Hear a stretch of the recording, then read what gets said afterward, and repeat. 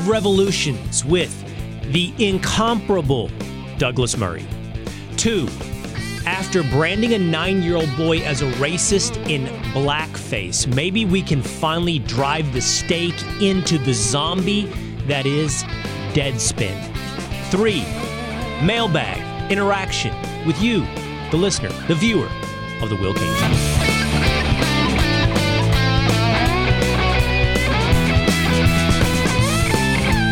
It is The Will Cain Show, streaming live at foxnews.com and on the Fox News YouTube channel.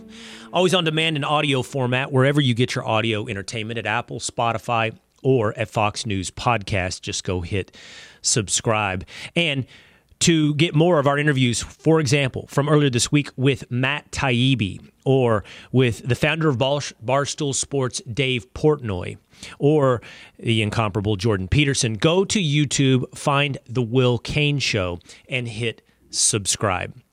It is Super Bowl weekend. We plan to get you all set up for the big game tomorrow with our guest, former NFL defensive end and former colleague of mine at ESPN, Marcellus Wiley. We're going to let you know the best bets and what to watch for. Plus, his story from South Central Los Angeles, from Compton to Columbia to the NFL. And we'll talk about just how popular was I? How unpopular is he within the halls of our former employer, ESPN? Earlier this week here on The Will Cain Show, we had a fascinating conversation with Dr. Drew Pinsky. We were analyzing the moment. We were talking about the psychology of not just happening here at home in the United States of America, but what's happening across the world. And Dr. Drew drew an analogy. He talked about the age of narcissism and that it is historically reminiscent of the mindset during the French Revolution. Here, listen to Dr. Drew Pinsky. What do you mean by that? Revolutionary France. I wrote a book on narcissism called The Mirror Effect, and I was documenting the narcissistic trends and turn, and how personality structures had dramatically changed, really internationally. And I wanted to write a chapter on where else in history, because I wanted to know what the consequence with this. There's got to be other periods of history where this has happened. And the only thing I could find that was similar was pre-revolutionary France. And so I wanted to write a chapter about how narcissists tend to form mobs and scapegoat, and that you would see guillotines. And this was 20 years ago. I didn't know cancellation was not a word, social media was not a word. I didn't know that this would be the modern version of the guillotine. There was Dr. Drew Pinsky talking about the emotional temperament of the moment. Now, it is fascinating to think about what's happening in the United States of America, what's happening across the world when it comes to narcissism, and how it can lead to bouts of mob violence, and how it can set the groundwork for moments of revolution. And I have always found revolutions fascinating, philosophically, historically, because we take for granted, because of our American mindset, that revolutions are a great advancement in human civilization. We sit today, most of us viewing here in the United States of America, within the birth of the most successful revolution in human history. What I mean by successful is not just throwing off the shackles of power, but replacing it with something more virtuous. You will find throughout history, Haiti, Communist China, Russia into the Soviet Union, examples of successful revolutions that threw off the shackles of power, but failed to replace what existed with something new and more virtuous, failing to take a great leap forward for humanity. And it's fascinating to think about why some revolutions succeed, why some revolutions fail. I've kind of had it on my bucket list to discuss this with someone I think is well-versed in this and capable of really looking at it from a philosophical and historical standpoint. I've had it on my bucket list to discuss this with Douglas Murray. So let's start now with story number 1. Douglas Murray joins us once again here today. He's a Fox News contributor. He is a deep thinker, and I always love talking to him. Thanks for being here, Douglas. Great to be with you. Great to see you, Will. I want to start actually with current events. You had a speaking event scheduled in London where you intended to do, as you have very often over the last several months and years, as a matter of fact, addressed the situation in Israel. You were interrupted by pro-Palestinian protesters. You were met, in essence, with a version of the modern-day cancellation mob. I'm curious what you think about what Dr. Drew had to say to me earlier about this mob mentality, and that it is not, while it might be unique in our lifetimes, it's not unique historically. He drew the climate parallel, Douglas, to the mindset that existed in revolutionary France. I'm curious what you think about today as compared to the past in France. That's a very interesting place to start. You know, when the revolution began in Paris in 1789, the king was woken up. King Louis XVI was woken up eventually by one of the members of his court. There was much discussion about whether they should wake the king, and if so, who should do it. It's said that what happened was that they woke him up, and the king said, when they said there's a revolution in Paris, he said, no, it's a disturbance. Now that, you see, there'd been a lot of disturbances in Paris, but he said it's a disturbance and effectively wanted to go back to sleep. And the courtier said, no, Your Majesty, it's a revolution. Now, one of the interesting things about that story is, of course, is that the word revolt, the word revolution, would have sounded very different to Louis XVI's ear than it does to ours today. There's a reason for that, of course, which is that all revolutions that we speak of today, we mean that they are things that are in the shadow of the events of 1789 in France. And that's one of the reasons why the king had such difficulty comprehending the scale of exactly what was coming to him. By then, of course, it was far too late, and everyone knows what happened afterwards.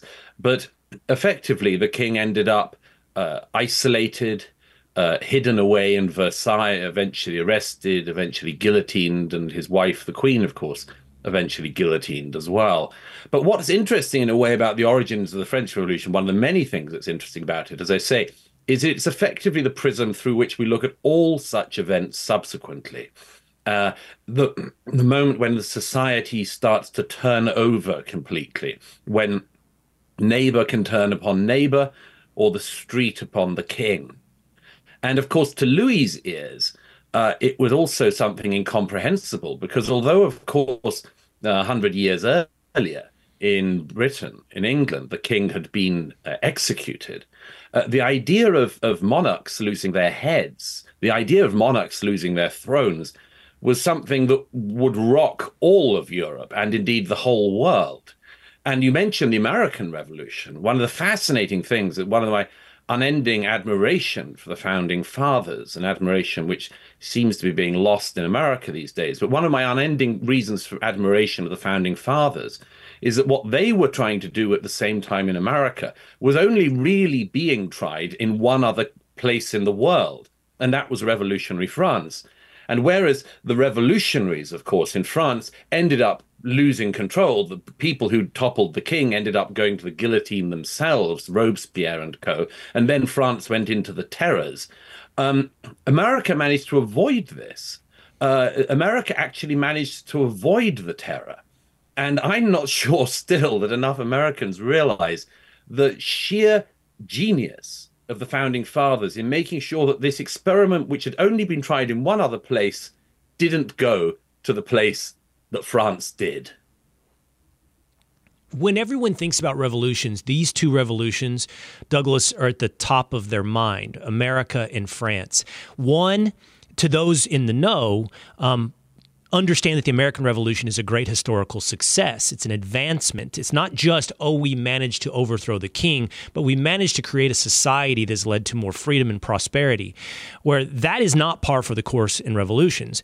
And for those in the know, the French Revolution is largely understood as a failure, not just because the revolutionaries themselves ended up in the guillotine, but the only thing that seemed to then unify France afterwards was a great authoritarian power in Napoleon, some 5, 6, 7 years later. I'm curious, what is the ingredient that made America a success and made France a failure?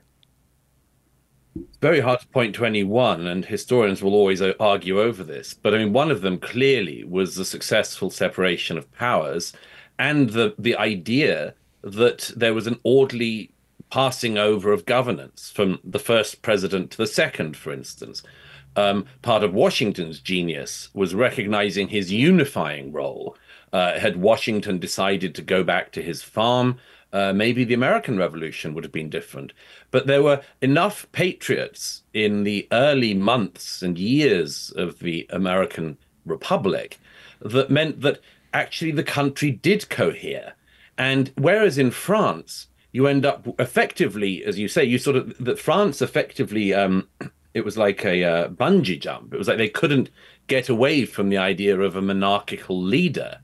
And as you say, that led to Napoleon and then the Napoleon dynasty, which is effectively the same thing as having the Bourbons or the Habsburgs on your throne, or the Stuarts. They went to the Napoleons. This America managed to avoid, and as I say, it was by a hair's breadth at times, as we know from the early discussions of the founding fathers. But that ability to peacefully progress from the first to the second, third, and fourth president was one of the things that made the American experiment so unique. So I want to take a broader look of history in a moment and talk about some other revolutions, but I think France is so worthy of study. So, after King Louis XVI was executed, and in fact, during that time period, you had the Jacobins, for example, extremists who looked to execute all of their political enemies. You had, as you mentioned, the Great Terror, which lasted, 5 years, where it was basically what was described by Dr. Drew. It was this mob mentality that existed for quite a while. And I know that's revolutionary France, and I don't seek to be hyperbolic, but again, I think it's worth drawing some lessons from history, even if they're not directly applicable to what happened to you in London this week, or whatever it may be. But we do have seemed to have fallen into, Dr. Drew described it as narcissistic, but there is, in my lifetime, and I would imagine in yours, Douglas, a greater reversion to mob mentality and sort of a lust for, if not violence, retribution that exists right now throughout Western society. Do you see parallels to what happened, or lessons from what happened in France? Well, yes. I mean, there are some, definitely. There are always resonances from the French Revolution. I mean, one thing, of course, that happened was that the people in power, the king and his court, were utterly distant from the rest of the country. Louis was a weak man. He wasn't a particularly bad man, but he was a weak man. He wasn't like Louis XIV, who knew how to exercise power. Louis XVI was a ditherer. And of course, when you read now of the activities of the French court, I mean, the banalities of what they were engaging in, the frivolity and the simple separatedness of the court from the rest of the country. I mean, Versailles was wildly out of sync with Paris at the time, let alone all the rural areas where people were trying to scratch a living and very often failing. So that disconnect between the rulers and the ruled is something actually which traditionally democratic societies have tried very hard to avoid. And we have a way to avoid them, of course, which is in the form of democratic elections, where we, the people, get our say and nobody else can take it from us. And so whenever a democratic society needs to adapt, it has that great important release valve of elections. I would say that one of the dangerous things in recent years has been the growing perception in America and in other democracies that effectively the people, when they speak, are not listened to, and that this separate court, as you were, rules over them anyway, whichever way they vote at the ballot box.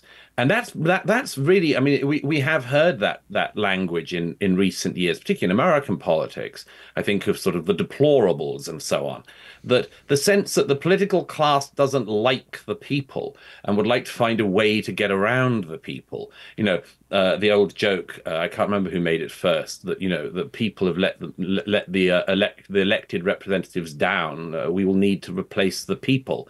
I think it was Brecht who made that joke first in the 1920s. But in the 1920s, but it's yes, I do hear little echoes of that. And as for the bloodlust, one of the things that really is a remarkable element of the period of post-revolutionary France was this endless idea that, you just sort of had to wade through enough blood and you would get to the nirvana. And what all that always misunderstood was that really once you've allowed the Pandora's box to open and the Furies, to stretch the metaphor, to be released, what happens is something that no man or woman can contain. Once the use of violence enters politics, politics changes completely. Once you have people who want to pursue their goals through violence, politics changes. You mentioned this unfortunate incident earlier in the week, but I said in a piece today, I don't recognize my native country of Britain when an audience at a theatre in the heart of the West End can't turn up to an event because it's too dangerous to attend. I don't recognize a Britain where, for instance, the police don't immediately say, we will do everything in our power to keep this event safe. We will protect the public.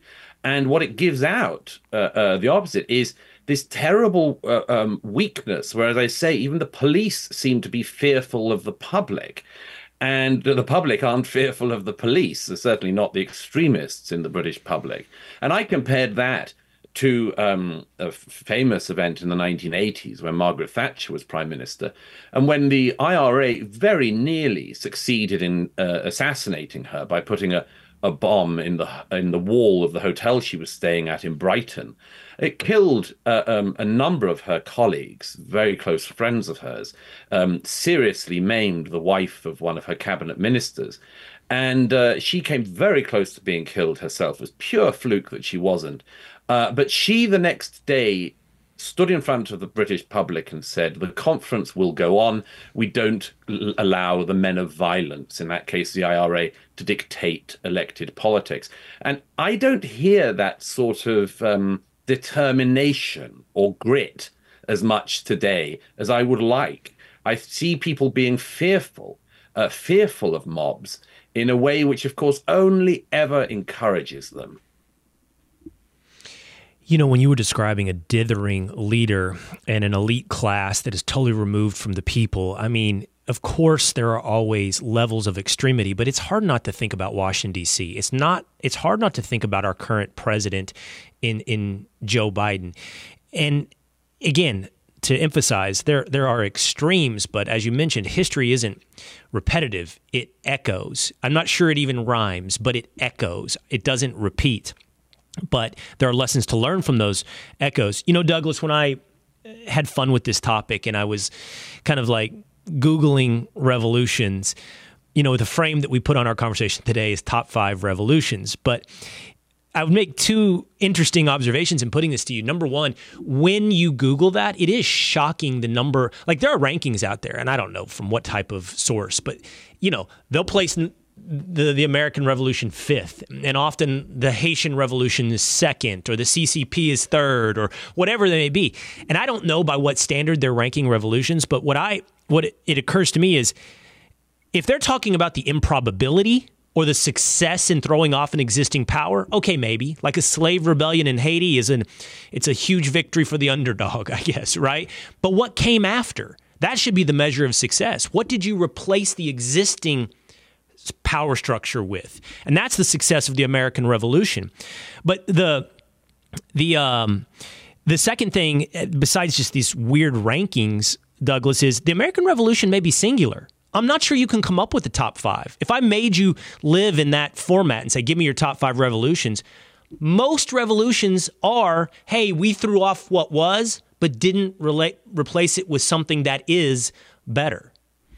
Oh, yes, you bet. I mean, it's extremely hard to come up with examples of revolutions that have been, first of all, successful, secondly, relatively peaceful, and thirdly, that have led to an improved society. And that's why, of course, the founding text of conservative thought, Edmund Burke's Reflections on the Revolution in France, was such an important work, is such an important work, because Burke foresaw and witnessed his own predictions coming true, that what had been unleashed would always be worse than the situation that already existed. And France certainly demonstrated that in the years after 1789.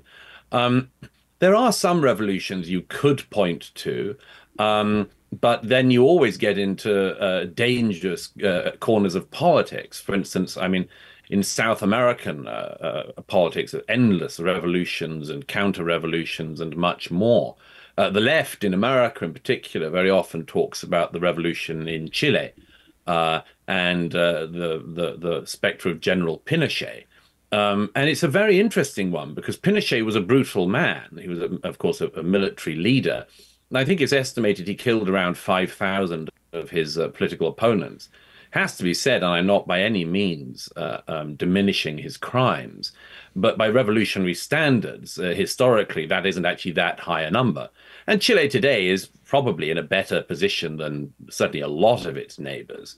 But I mean, you wouldn't want to look back and say, therefore, this is to be celebrated because it's still, thousands of lives lost.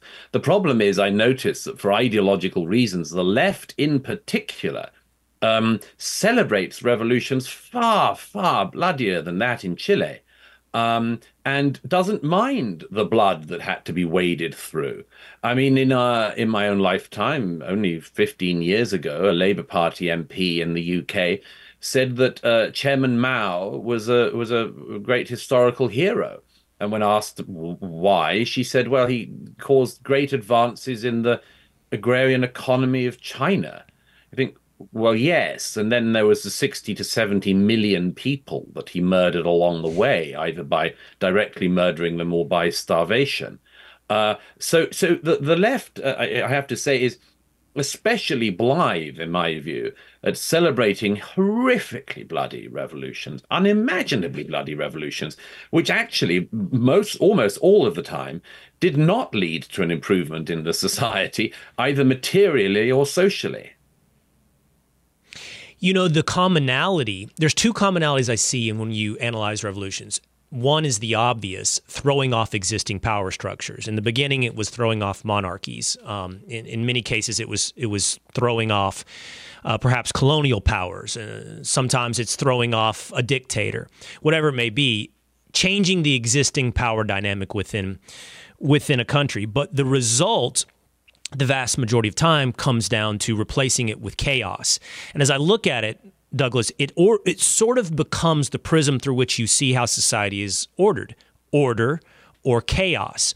I've always been fascinated by the mindset of the World Economic Forum. I've always been fascinated by the mindset of the Klaus Schwab or Bill Gates viewpoint of what is the point of trying to engineer from on high some sort of utopia. But I do wonder if they look at the expanse of history and go, well, in their own minds, Douglas, they go, well, without order, be it a king, be it a party, be it a dictator, you're left with chaos. And so in order to avoid chaos, we will impose a utopic order in the vision we manifest here together at the World Economic Forum. I don't think I'm being charitable. I'm just trying to understand how it is they see the world and why there's an excuse to think beyond nation states into this utopic world globalist vision. Well, I mean, it's a pretty dangerous game they're playing, in my view. It gets back to that thing of the ruler and the ruled having too large a gap between them. I mean, one of the interesting things about the emerging prominence of the WEF in recent years has been that there seems to be a greater and greater awareness of it among the general public in all of the world's democracies. And that rather, I think, perfectly legitimate feeling of who exactly appointed these people and why do they talk about us in such grandiose terms. And to quote a famous left-wing politician who put his finger on something quite good on this, one of the questions you have to ask anyone who has power is, how did you get it, and who can take it away? And the question of who could take away power from Klaus Schwab, of course, is none of us, and not you, not me, and no member of the public.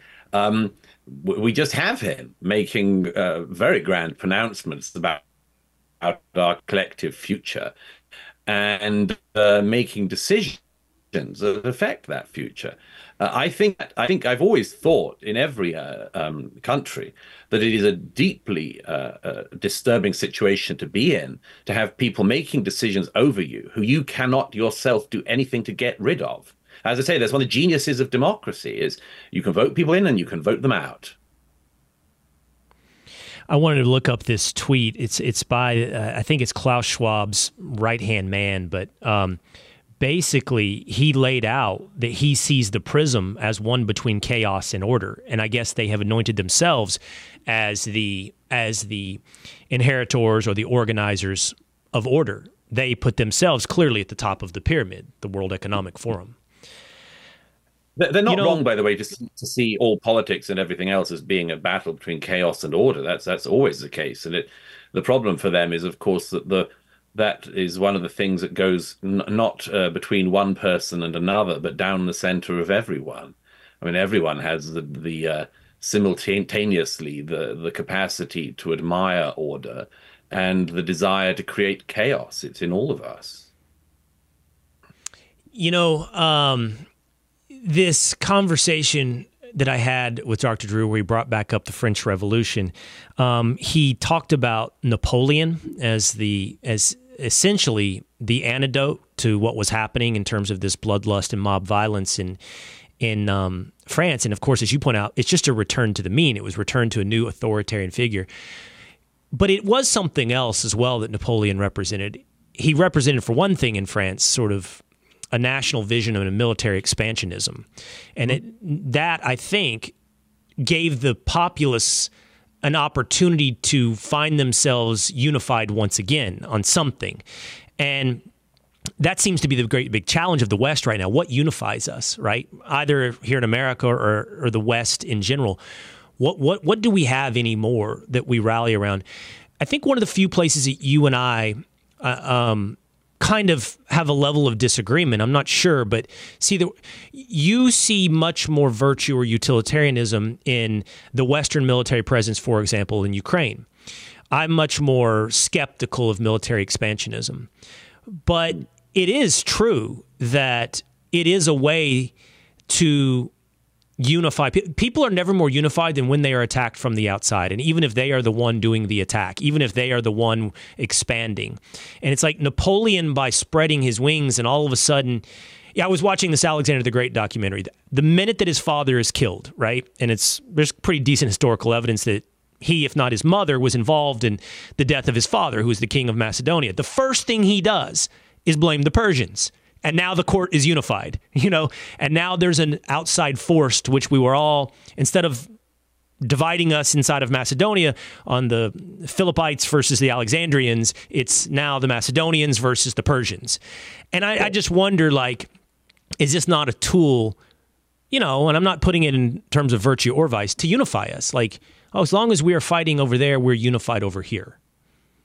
I don't know, because I mean, you're right. We probably do disagree on Ukraine. I don't think the problem is. I don't think. Well, first of all, Western forces aren't in Ukraine in any meaningful way. It's just a matter of arming the Ukrainians to fight for themselves, which has been since the beginning. The problem in Ukraine is Russian forces illegally invading it.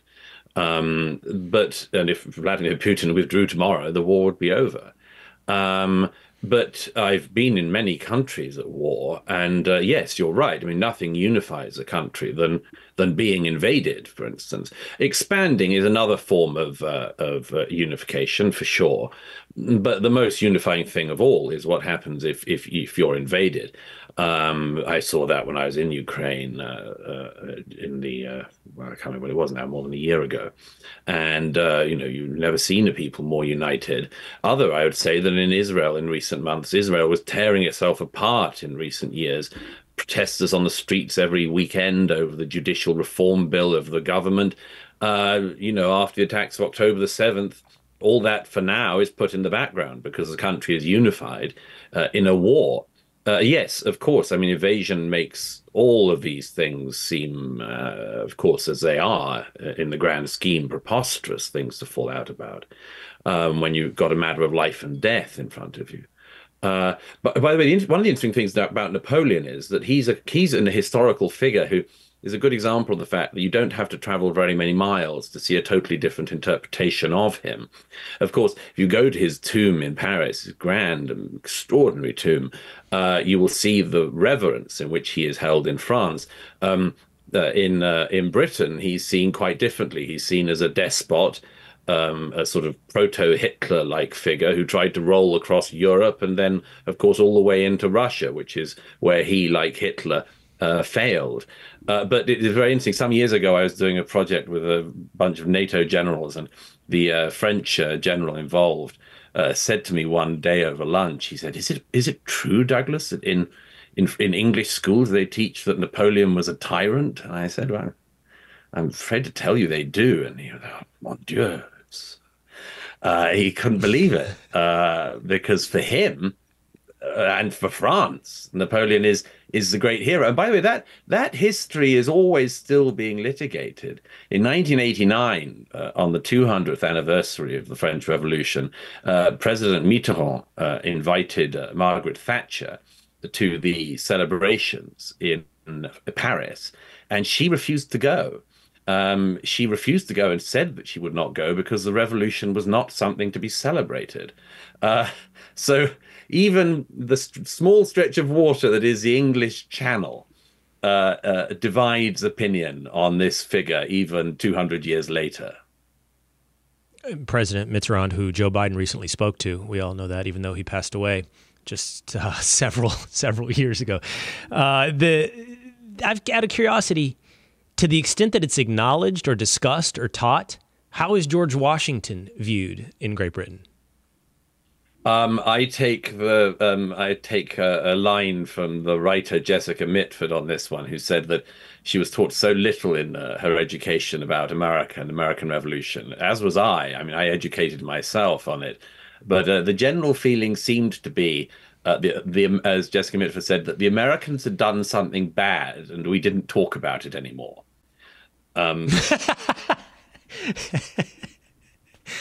like misbehaving children. The misbehavior, and we shouldn't talk about it. Quite wrong. There are so many things I want to discuss with you, and I know it won't be the last time we talk. I've always enjoyed our conversations on colonialism, and I'm curious, like, why some colonial empires, and I know in modern day conversation, you're supposed to just dismiss them all as pure evil, but why some succeeded in ways that others failed, and what culturally made them different. But actually, in the time that we have together today, I wanted to ask you this, because this has been your focus for acutely for 6 months, but I know much longer as well. Israel, anti-Semitism. I'm speaking actually less about Israel and more about anti-Semitism here. When people think about anti-Semitism, I think that they obviously primarily think about the Holocaust. Then they think perhaps in modern day terms about what's happening maybe on the streets of London or maybe what's happening on American college campuses.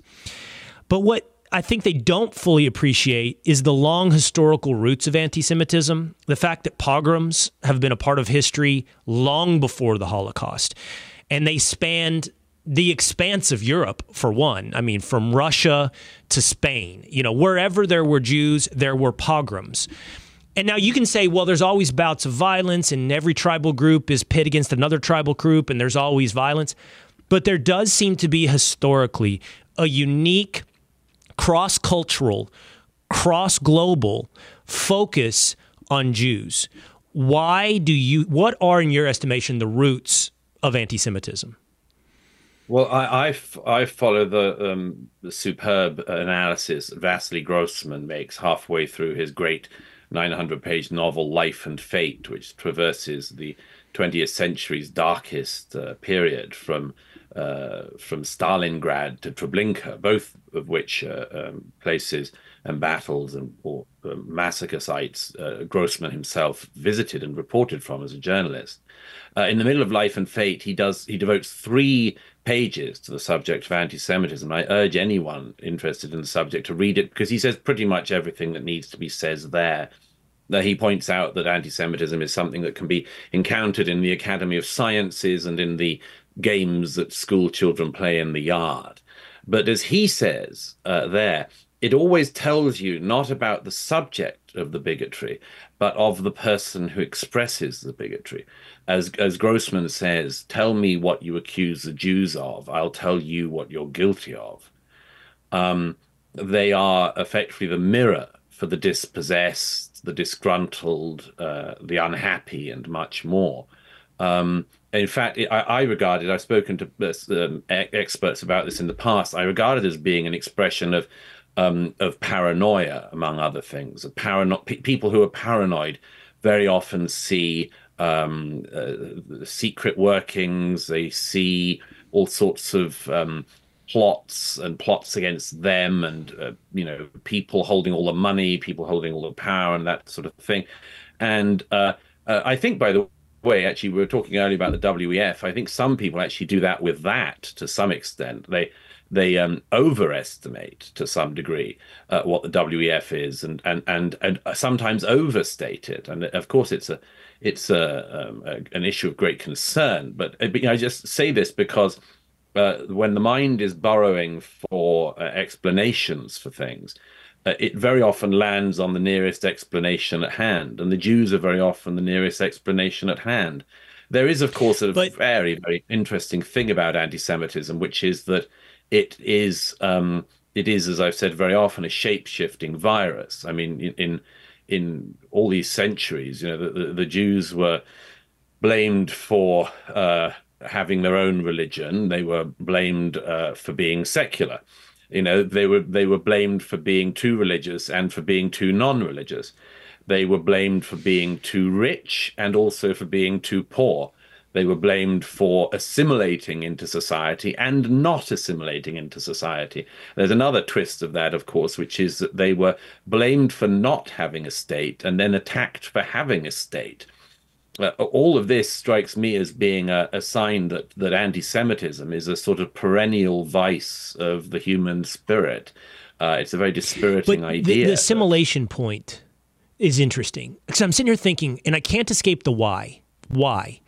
And I think that why requires one to look with a much broader view of history. Don't get caught simply in the 20th century, and you're not. You're talking about it as well, right? Because this is something that's happened for centuries, right? Primarily in Europe, we're talking about, but not exclusively in Europe. And is a pretty and I'm thinking here, there are other. I was thinking, okay, well, maybe it's that Jews were the other, right, in Europe. They had a different religion, they had a different ethnicity, but there were also Muslims in Europe. And I'll profess historical ignorance to the extent that violence was perpetrated on Muslims in Europe, wherever it may be. But Jews were more prevalent, I think, than Muslims throughout Europe. So why the focus on Jews? Well, they were certainly more prominent. And this is one of the things, I mean, if you look at, for instance, pre-war Eastern and Central Europe, a country like Austria, Jews were overrepresented in, for instance, the banking world. Well, I mean, it's true as well that in the years after Adam Smith, Scots, I'm half Scots, so I noticed this myself, Scots were also very much involved in the banking world, overrepresented by their numbers as a proportion of the global population. But the prominence of Jews, of course, particularly in the eras where they were able to lend money, I'm thinking, for instance, of 15th century Spain and Italy and much more. They were to a level of prominence. And one of the interesting things is that Jews historically have always been at a great point of danger when they are prominent and weak. I'm thinking of, for instance, Spain in the 1400s. The problem was not that Jews were prominent; it's that they were prominent and weak. That is, they didn't have the ability to protect themselves. They had no state, they had no army. So when King Ferdinand expelled them, and of course expelled the Muslims as well from Spain. But when and I mean there weren't that many Muslims in Europe at all really during this period. Only the Muslims in Spain because of the conquest of the southern part of Spain many centuries earlier. But the interesting thing is that they say that what you see from that period is that Jews were prominent but weak. The Jews of Vienna before the First and Second World War were very prominent, but they were weak. And I think, at any rate, that this is one of the lessons of history for Jews, and certainly one of the lessons that Zionism teaches. This is what believes. This is what Theodor Herzl, when he had the dream of Zionism and wrote The Jewish State, had, which was when he saw, of course, Dreyfus being stripped of his honors in Paris in front of the mob. In the 1890s, he sees this happen, and Herzl realizes we will never be protected, and we have to protect ourselves. And that's the birth of the Zionist movement, the realization that Jews will never be protected by anyone else, and therefore must protect themselves. But and this will be the last thing we do together. This is fascinating. The why to me, because I think you're right on everything you say, but some of the violence and frequent violence on Jews predates even their prominence in commerce, certainly in banking. And I've read about that, like, banking was seen as within Europe like a dirty profession a little bit, like that's not, and then the Jews go in and they do it very well, and it becomes, today, the world's, top profession. But some of the violence predates the Jews being prominent in those professions. And that's why I keep coming back to assimilation, as you said, because I'm a big believer that your biggest strength is also your biggest weakness as an individual and as a society, Douglas. And the Zionist project, in studying it, one of the most fascinating things is it pulled people from all across the globe, right, from Russia and from France, and it brought them to Israel, and under the banner of a commonality really only their religion, because there were cultural differences at that point. Certainly there was no linguistic commonality. They had to revive Hebrew, which is a stunning thing to have done. So they had all these differences, and the only thing they had in common really was their religion. And I'm wondering if that separation within Europe, no, we will maintain our Jewish neighborhood. We will again, this is the strength that helped create Israel. Was it the thing that drew the ire of Europeans across different countries, that these people stay to themselves and don't assimilate and celebrate their own religion? Is that why they became the scapegoat for every problem? Well, first of all, of course, it wasn't always the case that the Jews chose to self-segregate, as you see if you go to the ghetto in Venice. The Jews were put into a specific part of the city and locked in overnight each night. By the way, a rather sad fact of life now is that if you go to the Jewish ghetto in Venice, it's protected by armed police, because it's a target like every other Jewish site in Europe, and indeed the wider West. It's of course, the religious element was one of the deepest undertows. The idea that the Jews killed Christ, which of course it was a claim that went through Christendom for the best part of 2,000 years. It wasn't until actually the aftermath of World War II that I can't remember which pope it was, but issued the encyclical absolving the Jews of responsibility for the death of Christ. And but it was that led to pogroms on Easter Sundays in the 15th century and many other periods in Europe, across Europe, when the pulpit fulminated and the Jewish businesses were attacked. By the way, I would just add one other thing. You're completely right about the extraordinary unifying, and it's a miracle in my view, the unifying of Jewish people from around the world in Israel. One of my favorite books, Stefan Zweig's The World of Yesterday, includes his meetings with Theodor Herzl in Vienna in the early 1900s. And he was there at Herzl's funeral as well, and it's a very moving description of how thousands and thousands of Jews from all across Europe, from Russia, all flooded into Vienna for the funeral, and it was a massive pre-state occasion. There's one other thing I wanted to say very quickly, Will, by the way, just picking up on one thing earlier, which just might be worth throwing in. We didn't talk much today, but we should on another occasion, about one of the very, very interesting elements of revolution, which young people in particular always have to be reminded of. I mentioned earlier that constant desire for the refining fire, the wading through blood to get to the point of perfection. And one of my favorite stories about this can be found in a really, really remarkable book I much recommend. I'm just about to forget the author's name. She's a British woman writer, and she did a very good book a number of years ago called Petrograd 1917. And it's all first-hand accounts from the members of the public, from foreign ambassadors and diplomats, from every imaginable angle, first-hand accounts of what was going on in St. Petersburg in the immediate aftermath of the revolution that was so catastrophically brought by Lenin when he got on the train to the Finland station. And my favorite story, many stories in that book, which are just chilling to read about. It's all a reminder of the fact that the people who dream of the violence getting you to a better place should always remember stories like this. In the days immediately after the revolution, of course, the police had been disbanded, all the Tsarist authorities had been killed or chased into hiding and much more. So the question came up, and all American revolutionaries of the modern era should consider this. The question then, only then, came up of how do we ensure safety or security, and how do we police? Maybe we do need some structure.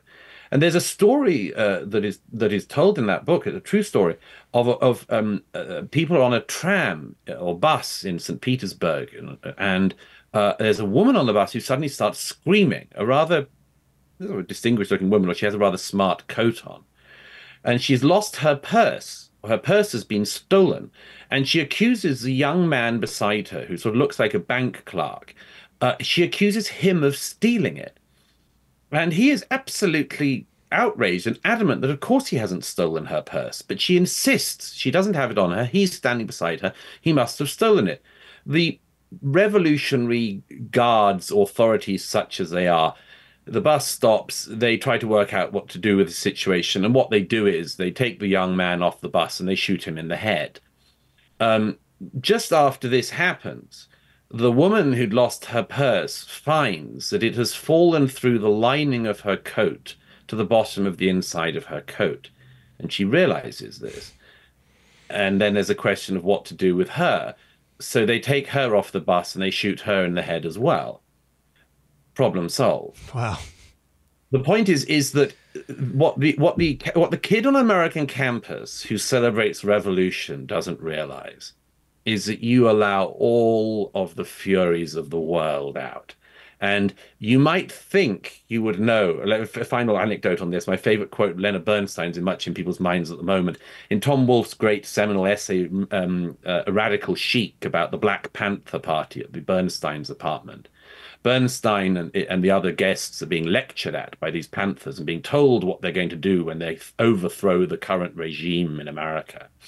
And Otto Preminger, who is there, keeps saying to the lead Panther, but what are you going to do after your revolution? What will you do? And eventually, the Panther is sort of infuriated and says, you can't put a blueprint on the future, man. And Leonard Bernstein leans forward and says, you mean you're just going to wing it? Now, that's the thing. I think all revolutionaries always think, we'll know what to do. Let's just get the revolution. Let's just overthrow. We'll sort out all the other details next. They never have. Yeah. They never.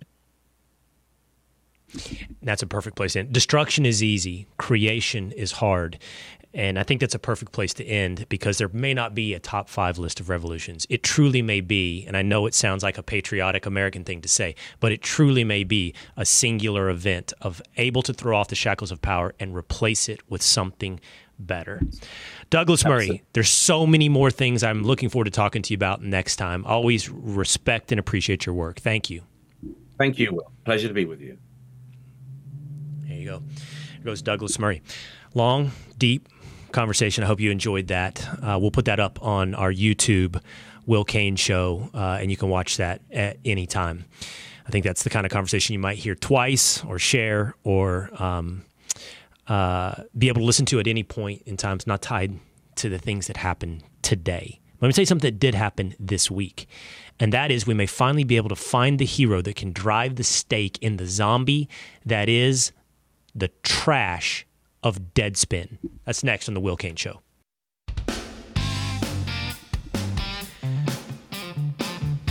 Drive a stake into the zombie that is Deadspin. It's The Will Cain Show, streaming live at foxnews.com and on the Fox News YouTube channel. Always, as well, streaming live on Facebook at Fox News.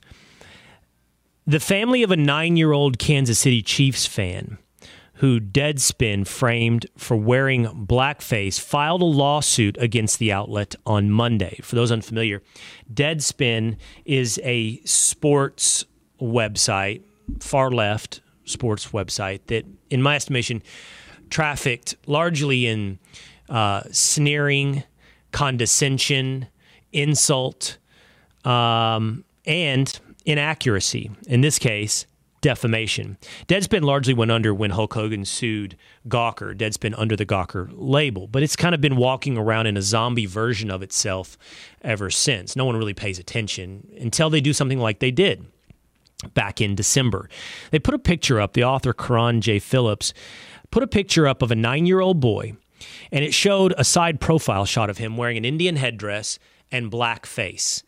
And the author suggested, with the headline, "The NFL needs to speak out against the Kansas City Chiefs fan in blackface and Native American headdress." It went on in the first paragraph to claim that this 9-year-old proves that the fan hates black people and Native Americans. Now, this has been written up. The timeline of this event is up on Outkick.com right now in a column by Bobby Burak, because the timeline's important. Deadspin knew the truth. The truth was the 9-year-old fan had both black and red face paint on. Why? Because he is a Kansas City Chiefs fan. Half his face was red, half his face was black. He's wearing the Indian headdress because he supports the Kansas City Chiefs. As it later comes out, to the extent that it's important, he's also, this 9-year-old, part Native American. But Deadspin put up this doctored version of the photo, or this manipulated half-truth version of the photo, and proceeded to write an entire column about how racist he was, and the NFL needs to do something about this. Now, the first ugliness in and of itself is any writer or outlet out there that thinks they need to make a moral point on the backs of a 9-year-old. If you are moralizing by dunking on a 9-year-old, you have no ups. You have no vert. You have no higher moral authority. You are a cretin if a 9-year-old is your target. But if you have to defame the 9-year-old, you're a whole nother level of cretin. And this is what I had to say on the subject back in December. I hope somebody puts the stake through the temple of the zombie version of Deadspin. Covington kids sued CNN and the New York Times, settled for big figures for what they did. Again, just criminally libelous to the kids of Covington. And this kid's not a public figure. No actual malice, no recklessness required. This is just simple libel. This is defamation. Sue what's left of the zombie version of Deadspin. And they have. This kid and his family have now sued Deadspin.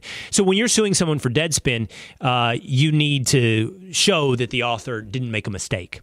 Well, what's clear is that Deadspin could have or should have known the full picture that he had red and black on. It was readily available all over the internet and chose to put it up anyway.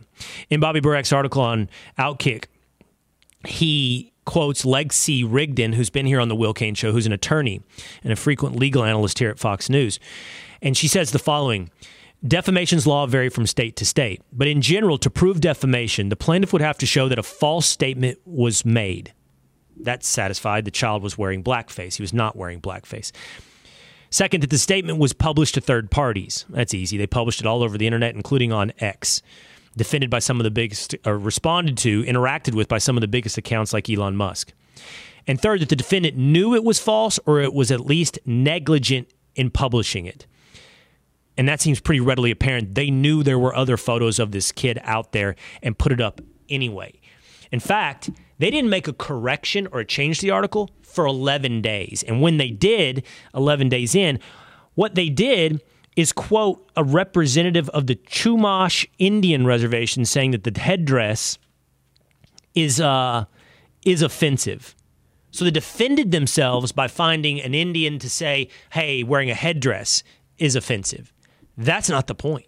You misrepresented, you defamed, you caused harm to this child and his family, who again happened to be Native American. And this should be the death knell. And as I mentioned, the Covington kids in that clip from December, this is what's...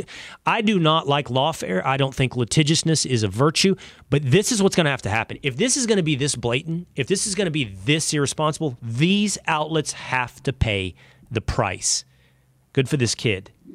Go ahead and drive the stake into zombie Deadspin.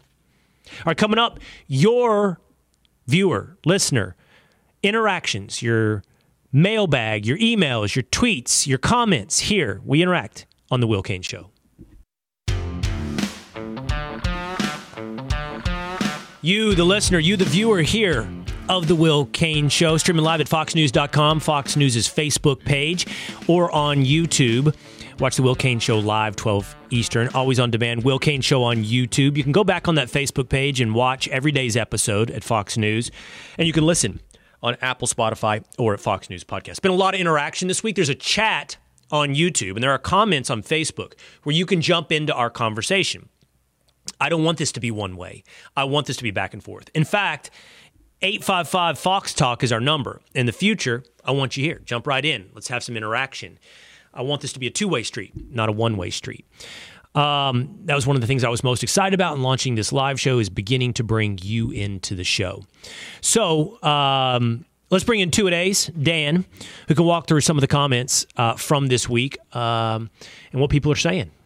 What's up? No, people have been great. The live chat's been awesome. I've been watching everyone say things about the show. Also, I have a grievance to air before we get started.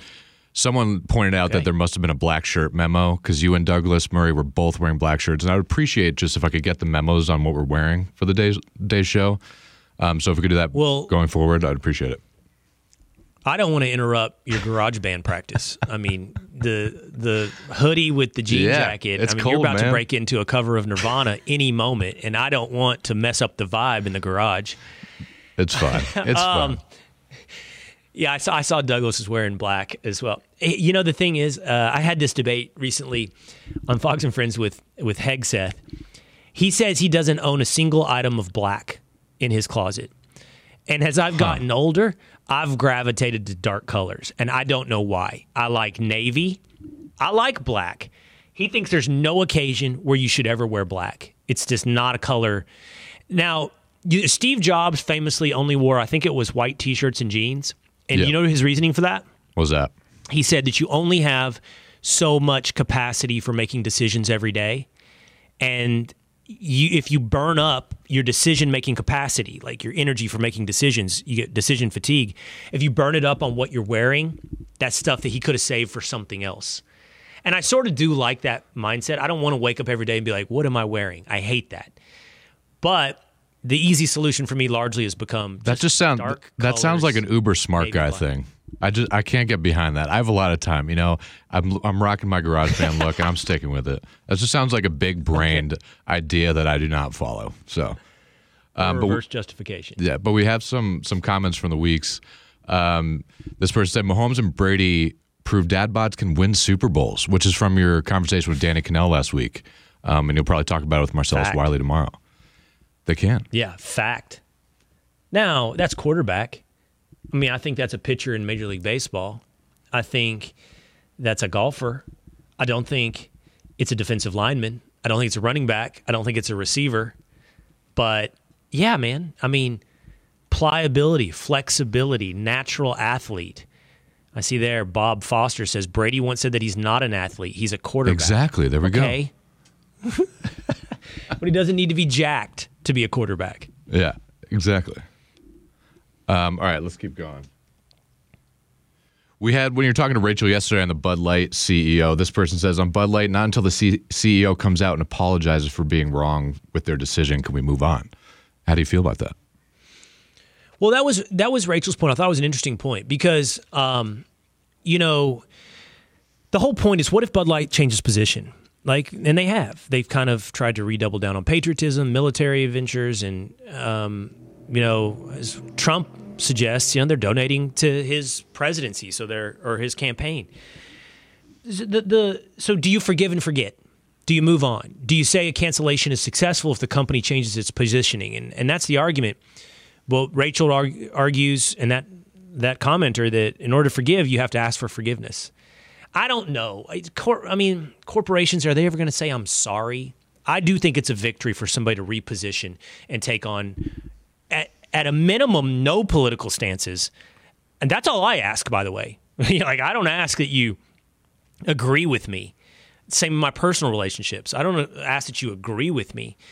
But you don't have to shove, you know, in Bud Light's case, transgenderism down the literal throats of America with your beer. No, I agree.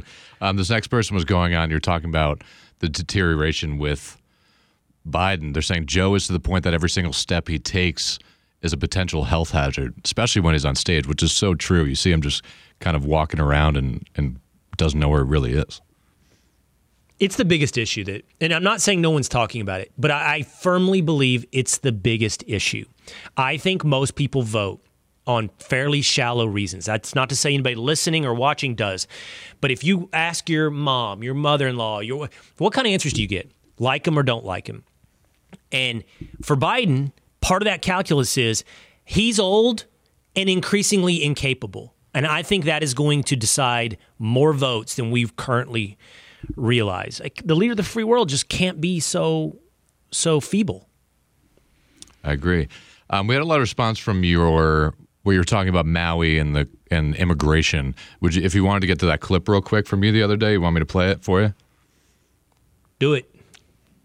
And the government's response to that is $700 checks versus $1,000 checks to illegal immigrants in Washington versus $53 million in credit cards to illegal immigrants in New York. Now, I ask you, is that a proper moral hierarchy? Is it a proper response to say, hey, you're focusing on illegal immigrants. Hey, you're focusing on foreign aid to Israel. Hey, you're focusing on Ukraine. Is it a proper response to say, how dare you point that out? Anti-Semite. How dare you point that out? You xenophobic American. Yeah, and we had some responses to that. What do people say? Nail on the head, Will. We need changes quickly. I mean, everyone in the comments that day was echoing this kind of sentiment right here.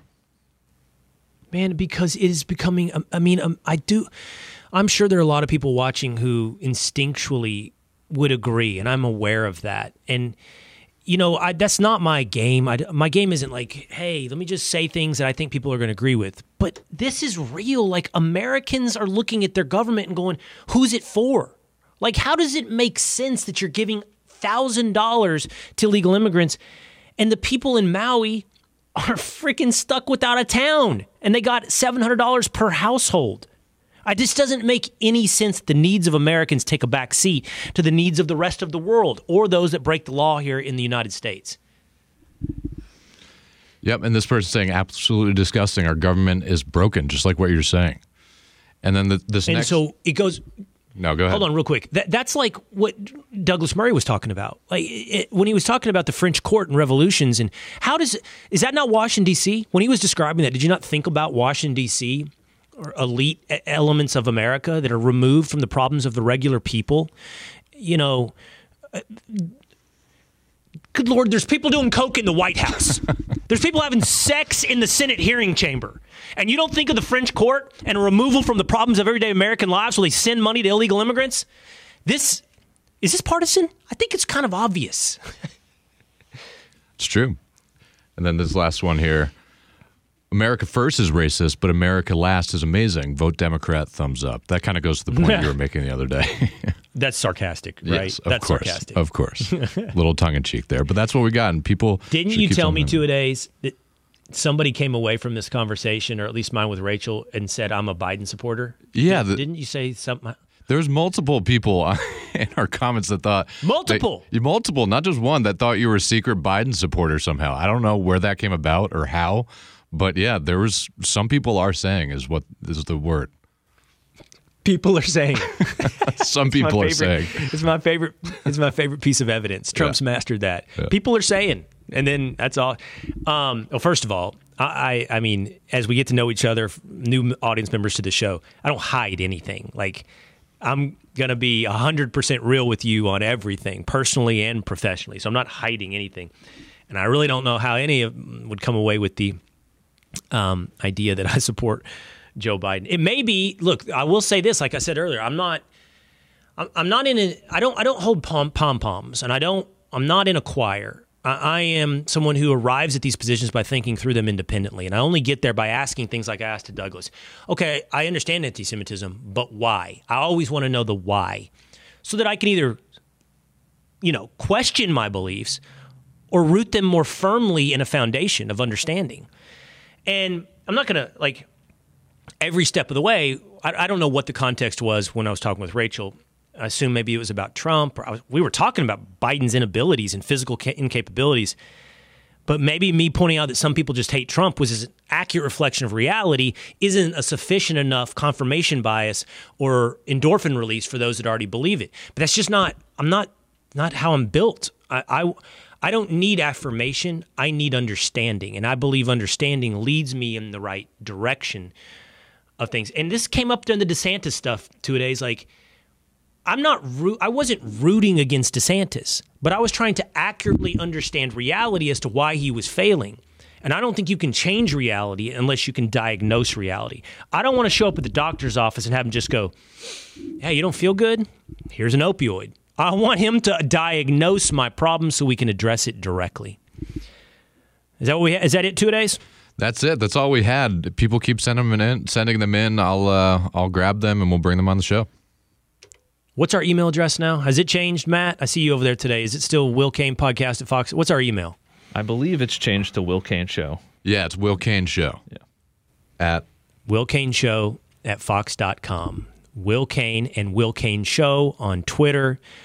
See Will Cain on Instagram. Will Cain Show on Instagram. Will Cain on Facebook. That's where we get together. That's where we interact. I hope we do it more. And 855 Fox Talk. That's going to do it for me today. Tomorrow, Marcellus Wiley gets us ready for the Super Bowl. Former NFL defensive end, former Cowboy, Bill, Jacksonville Jaguar, Charger, gets us ready for the football weekend, plus his fascinating personal story. You don't want to miss that episode of The Will Cain Show tomorrow. I'll see you again next time. Listen ad-free with a Fox News Podcast Plus subscription on Apple Podcast. And Amazon Prime members, you can listen to this show ad-free on the Amazon Music app.